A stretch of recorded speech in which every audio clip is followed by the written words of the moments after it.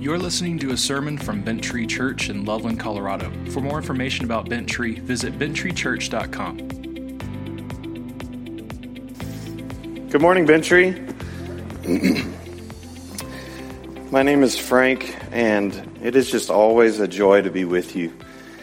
Just a sweet time of worship. It's an honor and a privilege I don't take lightly to fill this pulpit because there are so many men that God has brought to this place to feed you week in and week out, trusting God at His Word. It's a rare thing. So you're in the right place, and I feel so blessed to be able to share this time with you. We're going to get started in just a moment, but I want to try something. Just like what just happened in worship, to let you decide what you'll do in worship and in response to God. Listen, every week at my church we do the same thing that you do, and we stand in honor of the reading of God's Word. And that is good and right, and it's wonderful. There's nothing really bad about it, but it can become a ritual too. And so what I would love for you guys to do, I'm about to read the main passage for our morning this morning in Matthew chapter 6, 1 through 18. And I want you to, as long as it doesn't make you fall asleep, right? I want you to close your eyes when I read it. You can stand if you like. It's the same theme of this worship. You can stand if you like. But this is why I would want you to close your eyes. The same reason I would ask people to close their eyes when they pray, if they're comfortable with it, is just so that you can focus on God and on Him alone. There's nothing magical about closing your eyes. There's no command to close your eyes, bow your head, and pray. But I want to leave it up to you. And I want you, as you close your eyes, to realize that this church believes this, I believe this, church history professes this, and common sense allows this, that God's Word really is His Word. So when you close your eyes, when you don't have to, I'm not forcing you to, but I want you to picture the Lord Jesus, who is the one speaking this, recognizing that it's God's Word, and just respond to it however you would. Okay? I'm going to read our passage. Matthew chapter 6, starting in verse 1. Be careful not to practice your righteousness in front of others to be seen by them. Otherwise, you have no reward with your Father in heaven. So whenever you give to the poor, don't sound a trumpet before you as the hypocrites do in the synagogues and on the streets to be applauded by people. Truly, I tell you, they have their reward. But when you give to the poor, don't let your left hand know what your right hand is doing, so that your giving may be in secret, and your Father who sees in secret will reward you. Whenever you pray, you must not be like the hypocrites, because they love to pray standing in the synagogues and on the street corners to be seen by people. Truly, I tell you, they have their reward. But when you pray, go into your private room, shut your door, and pray to your Father who is in secret. And your Father who sees in secret will reward you. When you pray, don't babble like the Gentiles, since they imagine they'll be heard for their many words. Don't be like them, because your Father knows the things you need before you ask Him. Therefore, you should pray like this. Our Father in heaven, your name be honored as holy. Your kingdom come. Your will be done on earth as it is in heaven. Give us today our daily bread, and forgive us our debts, as we forgive those as we have forgiven our debtors. And do not bring us into temptation, but deliver us from the evil one. For if you forgive others of their offenses, your heavenly Father will forgive you as well. But if you do not forgive others, your Father will not forgive you of your offenses. Whenever you fast, don't be gloomy like the hypocrites, for they make their faces unattractive, so that their fasting is obvious to people. Truly, I tell you, they have their reward. But when you fast, put on oil and wash your face, so that your fasting isn't obvious to others, but to your Father who is in secret, and your Father who sees in secret will reward you. Let's pray. Father, may you bless the reading of your word. Father, would you protect us this morning? Father, would you have mercy on me as I try? Father, we come with the Psalm 39, 23 through 24 request. Lord, search us, O God, and know our hearts. Test us and know our concerns. See if there's any wicked way in us, and lead us in the everlasting way. Father, we're so excited for what you'll do, and we give this time to you. In the name of Jesus, amen. Friends, one of my favorite times of year is the fall, and it's for a really shallow purpose. I love to watch college football. I love to watch it. It really doesn't matter who's playing. I just enjoy watching it. I know it's a waste of time. I know, I get it. I understand. Everybody's got their hobbies, right? One of my hobbies is watching college football. Yesterday, my wife surprised me with hot wings from Wingstop while I was watching football. I can't think of a more perfect situation. It was glorious. But I remember one of the best college football games I ever watched. It was in 2020. It was January 13th, 2020. With two teams that I really don't have a dog in the fight, right? It was against Clemson and LSU. Now, my mom went to LSU, and my grandfather taught there, and so there's some connection there, but really, I was just ready to watch some good football. Because, let's be honest, the 2019 season of the Colorado State Rams was abysmal.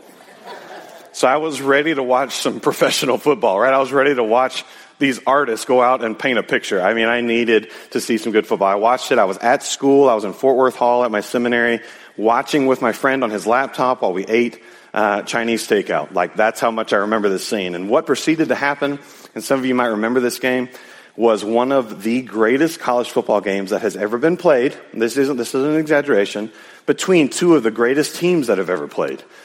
Right? Those teams in that span of time, those teams, Clemson and LSU during that time, both teams had perfect records coming into that season. The quarterback for Clemson, Trevor Lawrence, had never lost a game, if I understand this correctly, had never lost a game in high school and college regular season. Never. That's unheard of. He looked like Sunshine from Remember the Titans, right? Still does. He looks like he was created in a lab. And God bless him, he's at the Jacksonville Jaguars now, and I'm sorry about that for him, but this game was really, really, and then you had on the other side, you had LSU. Again, perfect season.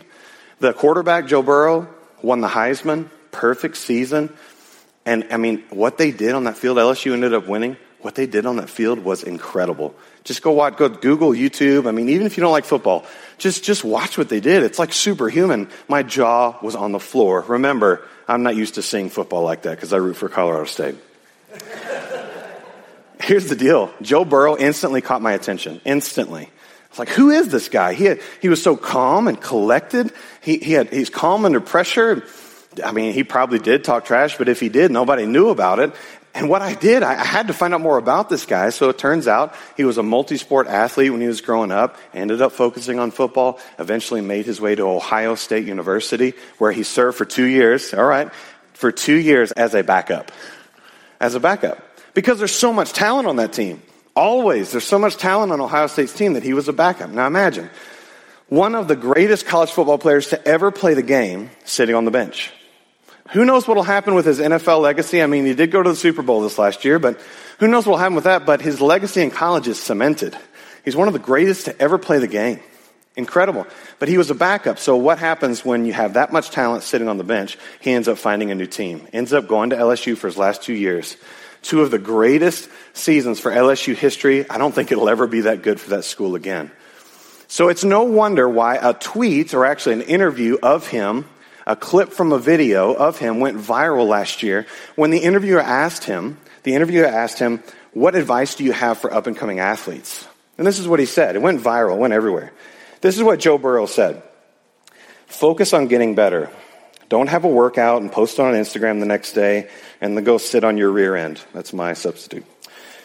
The next day, and everyone thinks you're working hard, but you're not. Work in silence.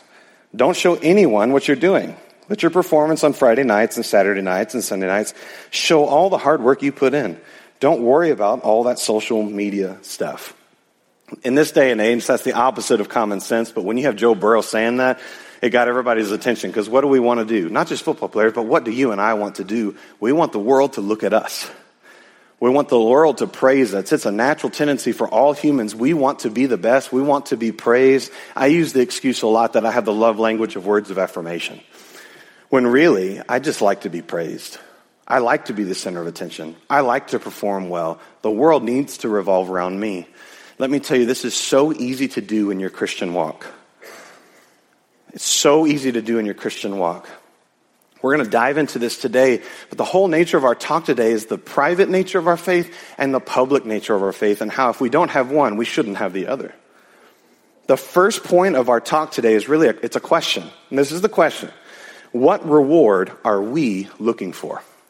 What reward are we looking for? I'm asking you that question. I'm asking myself that question. Let's look at the words of Jesus in Matthew chapter 6, starting in verse 1. And the first verse of this chapter encapsulates the meaning of the whole chapter. This is a part of the Sermon on the Mount. He says this, and I can't stress this enough. Verse 1 encapsulates the whole purpose and theme of all of chapter 6. Be careful not to practice your righteousness in front of others to be seen by them. Otherwise, you have no reward with your Father in heaven. Remember, what's the first point? What reward are we looking for? Be careful not to practice your righteousness in front of others to be seen by them. Otherwise, you have no reward with your Father in heaven. Verse 2. Whenever you give to the poor, don't sound a trumpet before you as the hypocrites do in the synagogues and on the streets to be applauded by people. Truly, I tell you, they have their reward. Jesus primarily has the religious authorities in mind when he's saying this. The people that he's speaking to would understand immediately what he's talking about. He's primarily talking about the Pharisees.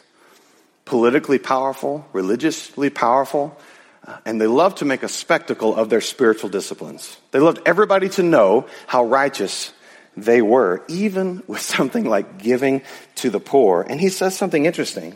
Remember, what's their purpose? He says, so when you give, he says, don't be like them because they want to be seen and applauded by the people. You find the purpose there of their actions. Truly, I tell you, they have the reward. What does he mean by that?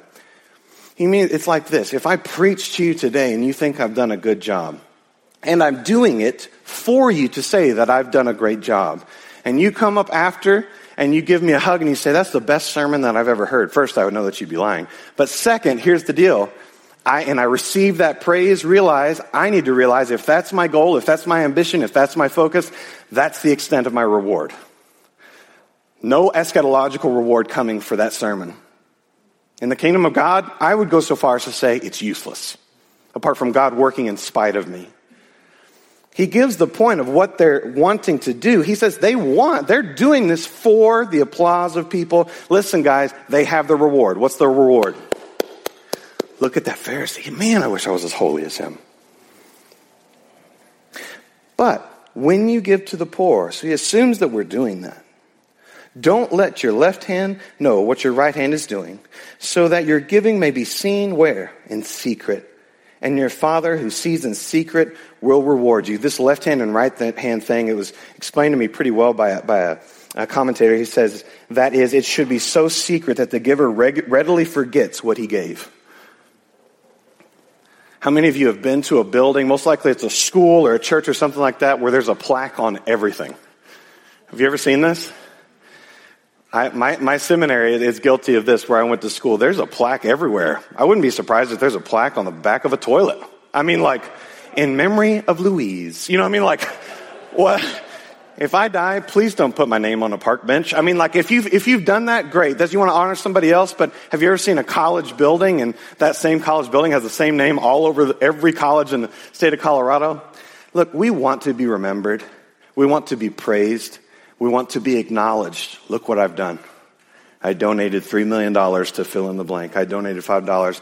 Look, there's other sermons and other passages about giving. We need to give. But for what purpose? But for what audience? But for what purpose? But for what audience? Jesus makes the bold statement, say, do it in secret. Don't even let your left hand know what your right hand is doing. But then, remember the reward? What's the better reward? The better reward comes from the Father, so that your giving may be in secret, and your Father who sees in secret will reward you. The eternal reward, which Jesus will talk about later in this chapter. Invest in heaven. Lay up for yourselves treasures in heaven. Make your primary audience the Father, who will reward you in the next age. That's secure. That's permanent. You can count on it. What you can't count on is this.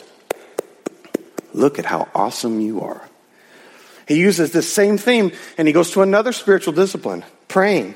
He says, whenever you pray, you must not be like the hypocrites, the actors, because they love to pray, standing in the synagogues and on the street corners. For what purpose? To be seen. It's important that we not miss that. They're doing it to be seen by people. Truly, I tell you, they have their reward. Same thing, same principle. But what should we do instead, Jesus, when we pray? But when you pray, go into your private room, shut your door, and pray to your Father who is in secret. And your Father who sees in secret will reward you. This one's a little bit more common for our day and age, right? My daughter wisely asked a couple weeks ago, when I showed her this passage, she goes, well, is it bad for us to pray in public? Is it bad for us to pray at conferences? Is it bad for us to, what's the preacher doing? Look, there's so many talks out there, there's so many sermons out there, so many biblical passages that command the proclamation of God's word, and we're going to talk about that. But the point here is, what's the motive? Is praying in public bad? Of course not. We need that. We need to pray out loud together. Is singing as loud as you can and with excellence bad? On its own? Of course not. We need to do that. There are biblical commands for all of the spiritual disciplines. But to what end? For what purpose? What audience? Why are we doing it? For who are we doing it? For whom are we doing it? He says, he gives this instruction, go into the private room, or your translation might say closet, right? But we know that it's not like our modern day closet. It's a walk-in closet that we go in. Here's the point. Find a private place, and this is the way I would put it, where nobody knows what you're saying, and nobody will know what you're saying other than God the Father. And here's the joy of it. Here's the freedom in it. He hears you. He rewards you. There are a few things as freeing as being in your car, driving down the road. Of course, our eyes wide open on that one. You're driving down Highway 25 and you're led to pray because of the anger that's just swelling up in you from I-25 traffic. But you can say whatever you want. Picture this going, I'm going to pray to God, to the Father, and that's my goal, that's my ambition. I'm not going to use this prayer for an illustration for a Bible study. It's for His ears. And He will reward me. Can you see the intimacy of that moment? If you need a closet to go in and shut the door and do that with, great. A part of your prayer life needs to be something that I never know about. A part of your prayer life needs to be something that I never know about. It's really common these days. We don't have trumpets that announce our giving and our prayer and all that stuff, but we do have Instagram. We do have Twitter. We do have Facebook. There's some good comedians out there that have, they talk about how you have to perfectly position the Bible, and you've got the candle right here, and then you've got another candle right there, fire burning in the background with a golden retriever laying there. You know what I mean? Even though the house never looks like that, even though it's the first time you've opened your Bible in 2 months, but we really want people to, boy, I've been guilty of this. Have you? Maybe not Facebook, but have you ever just wanted to be acknowledged for your service to the Lord publicly? It's not enough. It's not enough. Give it to God. Let Him a reward. Let your heart and mind be exhilarated by the fact that the Creator of the universe, the Yahweh that we talked about, is listening. How cool is that? How refreshing is that? How comforting is that? How secure can you feel knowing He's hearing me? And nobody else has to. And your Father who sees in secret will reward you in secret. He gives another negative example. He says, when you pray, don't babble like the Gentiles, since they imagine that they may be heard by their many words. Don't be like them, because your Father knows the things you need before you ask Him. This reminds me of Ecclesiastes chapter 5, when Solomon says this, guard your steps when you go into the house of God. Better to approach in obedience than to offer sacrifice as fools do, for they ignorantly do wrong. Do not be hasty to speak, and do not be impulsive to make a speech before God. God is in heaven, and you are on earth, so let your words be few. Just as dreams accompany much labor, also a fool's voice comes with many words. This is not condemning long prayers. What it's condemning is the heart, the posture before God. We can't leave it with Solomon. We've got to go to the author of Hebrews in Hebrews chapter 4, 15 through 16. On the other side of the cross, bathed in grace.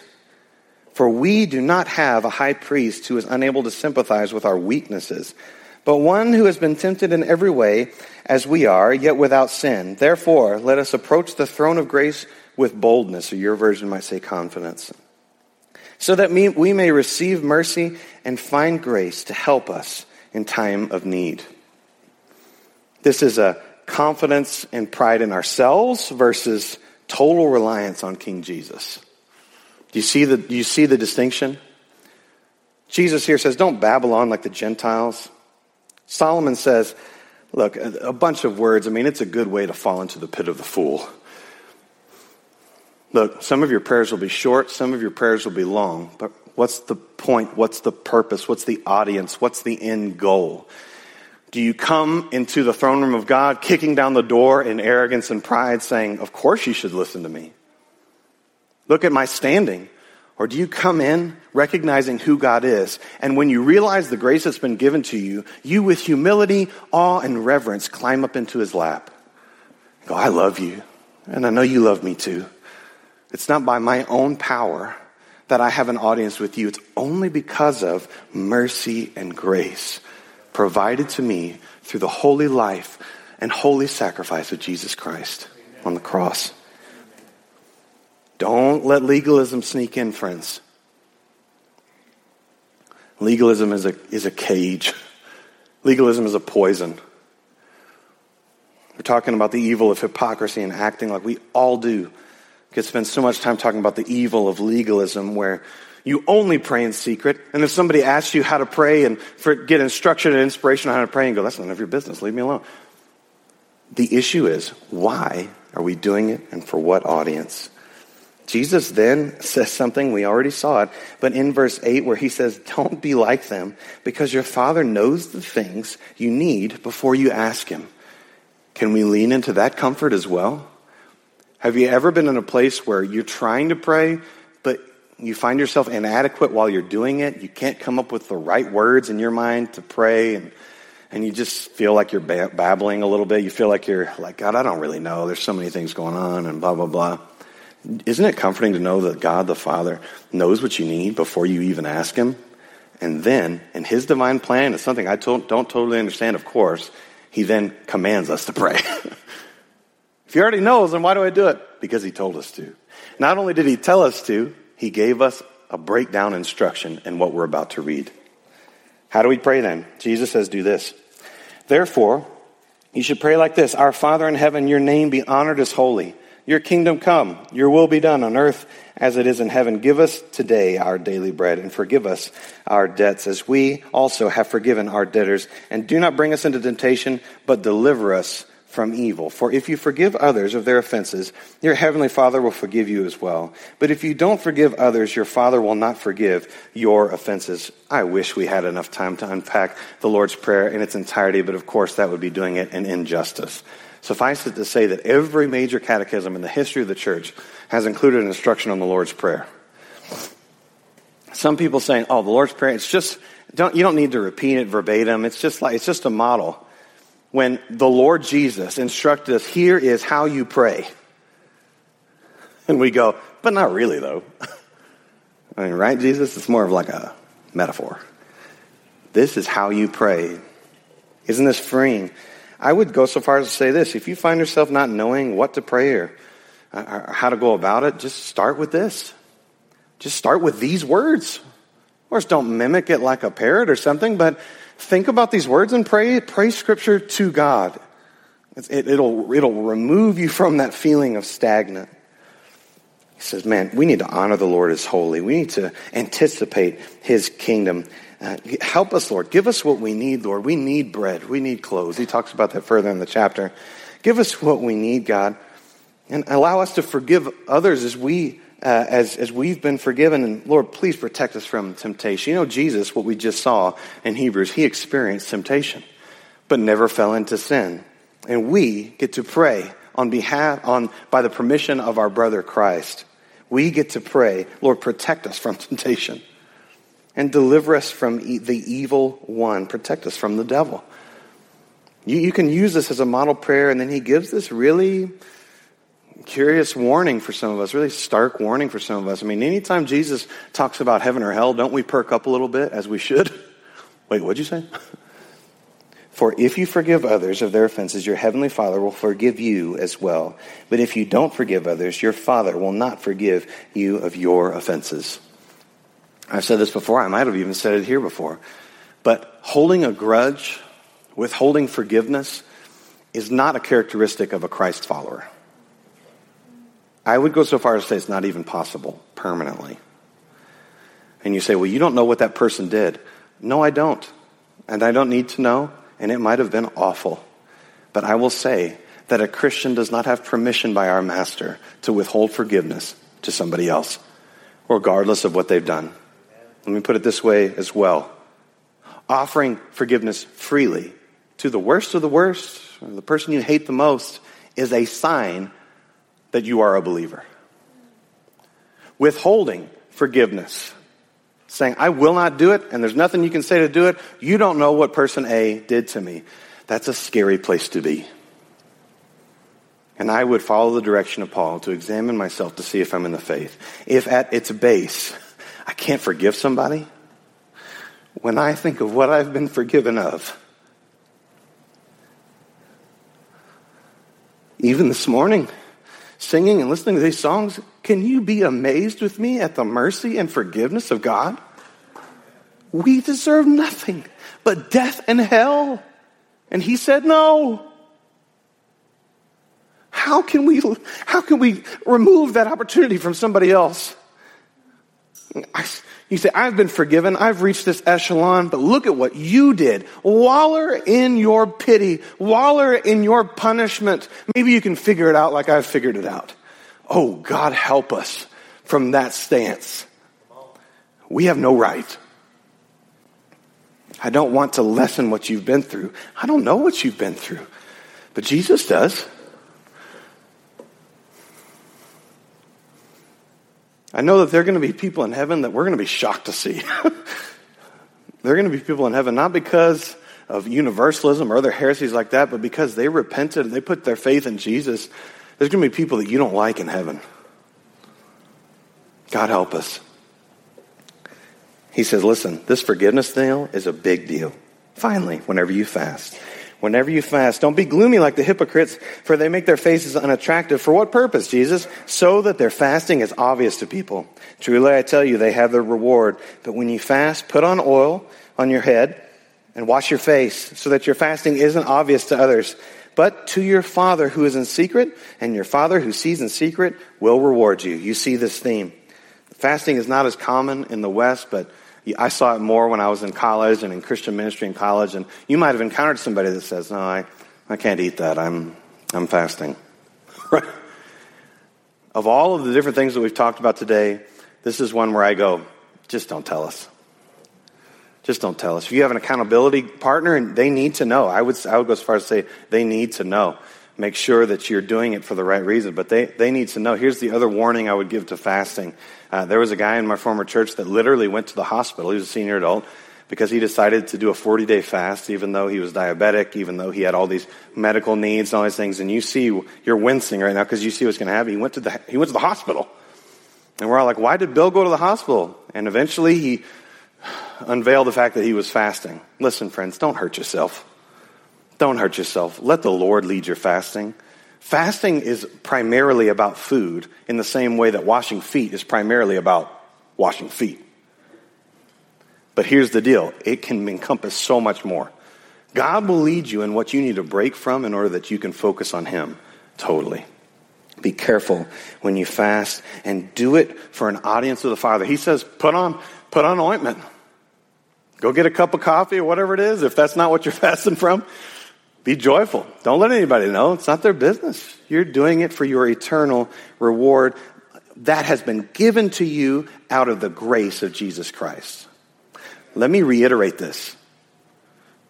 Sharing your faith, reading your Bible, worshiping in church, church attendance, praying, fasting, giving. None of those things can get you into heaven, whether it's secret or public. Only the sacrifice of Jesus being accepted to you in faith by grace, you're allowed into the presence of God in heaven for an eternity. The follower of Christ will hear these words and go, oh, I receive your instruction. I will move forward. Here's the deal, guys. We've talked about the private nature of our faith. We've talked about the private nature of our faith. A good way that I think about it a lot is, man, it's just none of anybody's business. What I say to my Father.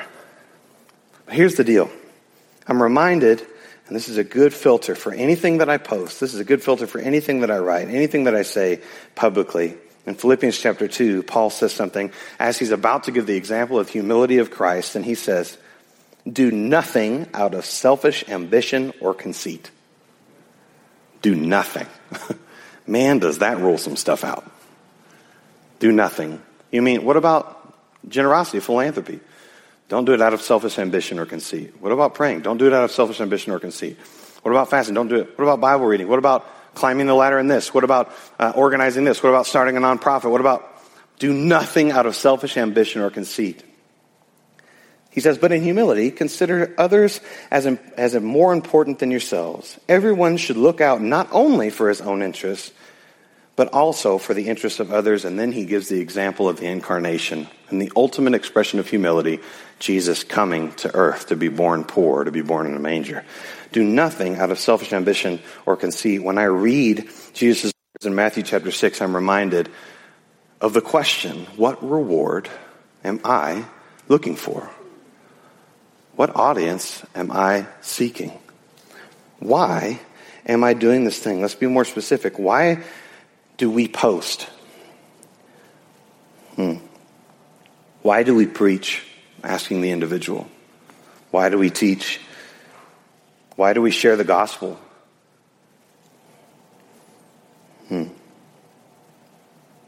Why do we witness to people?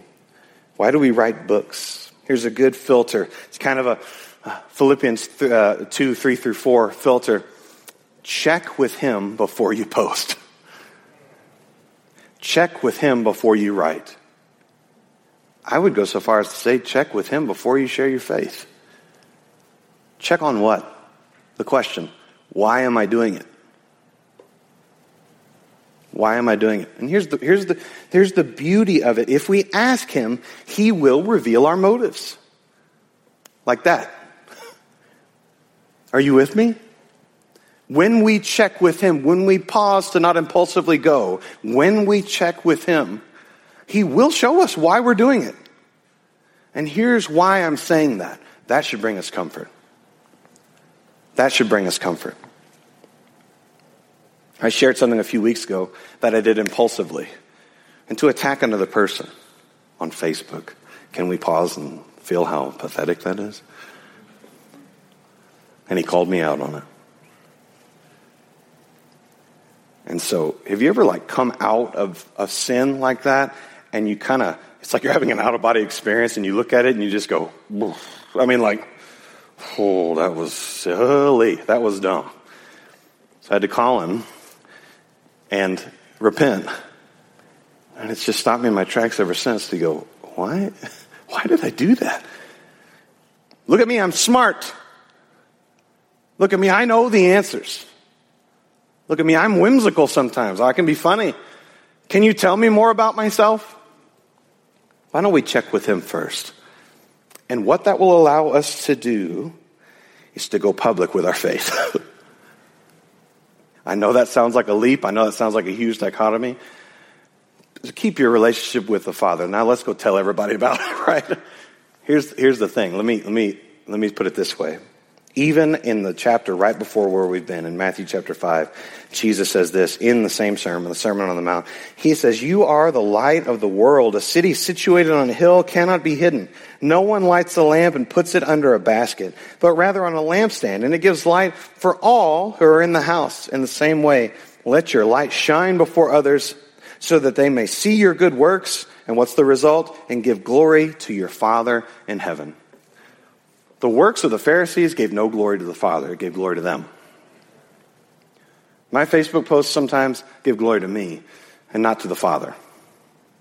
Nobody looks at an argument online and goes, man, praise God. I just want to praise God. Don't you want to praise God? Are you with me? Ooh, I just feel close to Jesus right now when I see them arguing online. Remember, the question is, to what point, to what end, for what audience, for what reward? But here's the beauty of this. Guys, just like Christians are not allowed to withhold forgiveness to somebody else in that same breath, Christians are not allowed to keep their faith private. If we don't have the private faith, let's not go public. But when you know that you're in a relationship with God, when God has given you that assurance, and you know why you're doing it, even though you fail all the time, man, we got to go. We got to share. I'll put it this way. Bent Tree, you are here for a reason. Bent Tree, Loveland needs you to go public with your faith. It's time to stop making it just about us. Bent Tree, Loveland needs you to go public with your faith. Parents, your kids need to see you taking steps to knowing Jesus better. I'll say that again. Parents, your kids need to see you taking steps to knowing Jesus better. Don't make your praise come from your kids. Don't put on a show for your kids. But let's be honest. Our kids need to see what it looks like for grown men and women to repent. Our kids need to see what it looks like for mom and dad, grandma and grandpa, to read their Bible and to make it a priority. Have your kids ever walked in on you reading the Bible? You're not doing it for them. Understand, though, that they need to see this. Students, your friends need to see the light of the gospel in you. College, high school, junior high. In the world that we live in right now, friends, I understand. It's scary. It doesn't make sense. It's like, man, I need to keep this private so I won't get made fun of, so that I won't be abused. Friends, I can tell you with just honesty this morning that in the last month, because I believe in the inerrancy of Scripture, I've been called several mean things. And I'm not used to that, and it bothers me. Remember the words of affirmation part. Yeah, you'll be hated if you believe God at His word. It's just a fact. You'll be mistreated for it. In northern Colorado, in the Denver metro area, in this part of the country, it will not be popular for you to be a light in a dark place. But here's the cool thing. God is going to continue to save people. God is going to continue to regenerate people. God is going to continue to rescue people even though you get made fun of. Even though you get maligned. Even though you are not in power. He's going to continue to save people. And in His divine mystery, He's allowed us to be a part of that. Bent Tree, Loveland needs you to be a light in the world. Ephesians chapter 2, verse 10 talks about how there are good works that are prepared for you before the foundation of the world for you to do. Look, we got to be active. We got to go. But we have to come back to the instruction of Jesus and go, why are we doing it? When we are motivated by a love for God, we are freed to do what He called us to do in a lost and dying world. Let me say it again. When we are motivated by a love for God, we are free to do what He called us to do in a lost and dying world.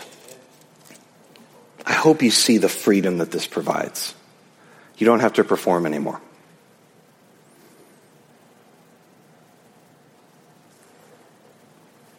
There's no ladder here for you to climb.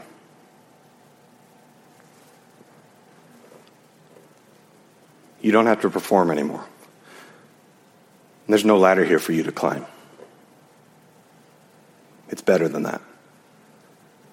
If you're a child of God and you spend just a little bit of time looking at what that means, what your new identity is, it'll blow your mind. When we see what God has given us through His Son, and we don't have time for the public praise of people. You're free if you're willing. You're free if you're willing. So it's great. So here's what I want to acknowledge the elephant in the room. We're about to sing again. Here's what could be your temptation. As soon as they start singing, you're like, well, I'm not raising my hand if you give me $1 million, No way. You know what I mean? Like, none of your business. I hope you haven't heard that. My instruction would be, spend some time with the Lord, and we're going to give you that opportunity here in a moment. Ask Him to reveal the intentions of your heart, and then sing in freedom. Sing loud for Him. Not for Jeff or Paul or Hunter or one of the elders or somebody that you really need to know that you're doing well. No. Just don't do it for the praise of people. Do it for the God that's ready to receive your praise. In full assurance that you're His, Christian. Can't reiterate enough. No spiritual discipline can save you. No seminary degree can make you more righteous with God. No acts, no righteous acts can get you in a place where you're good enough, smart enough, and all these things to enter into the kingdom of God. Realize, friends, that we're given this instruction from the God that died for us so that we could have a stance with God that allows you in your car even today or in an empty house, in your cubicle before the workday starts. Nobody knows what you're doing, but you're praying. It allows you to have an audience with the King. And he's ready and willing to hear you. As we're about to sing, I would love for you to close your eyes with me. And this is scripture. It's the only reason that I feel comfortable guiding you through it. But we're going to look again at the words of Psalm 139.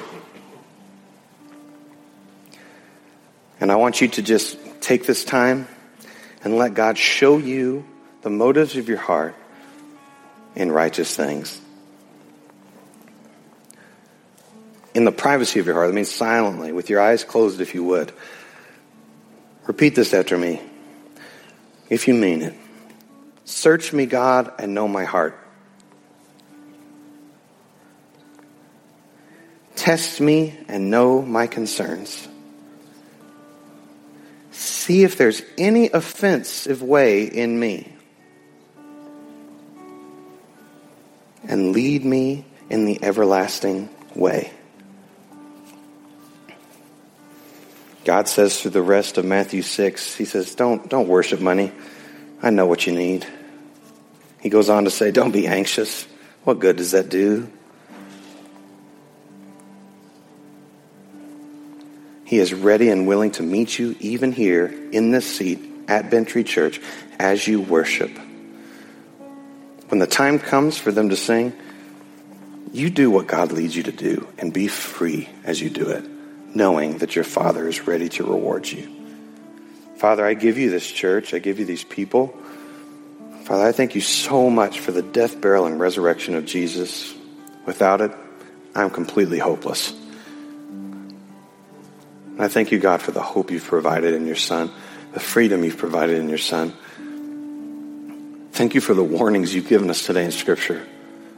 Thank you for guiding us. I pray, Lord, that as we sing today, I pray, Lord, that the believers in this room would feel free. And I pray, Lord, for anybody that doesn't know you, God, that they would believe in faith that you are who you say you are. That they would acknowledge you as Lord and believe that you've risen again. We pray this in the name of Jesus. Amen. Thanks for listening to this sermon from Bentry Church. To get connected at Bentry and for more information, please visit bentrychurch.com.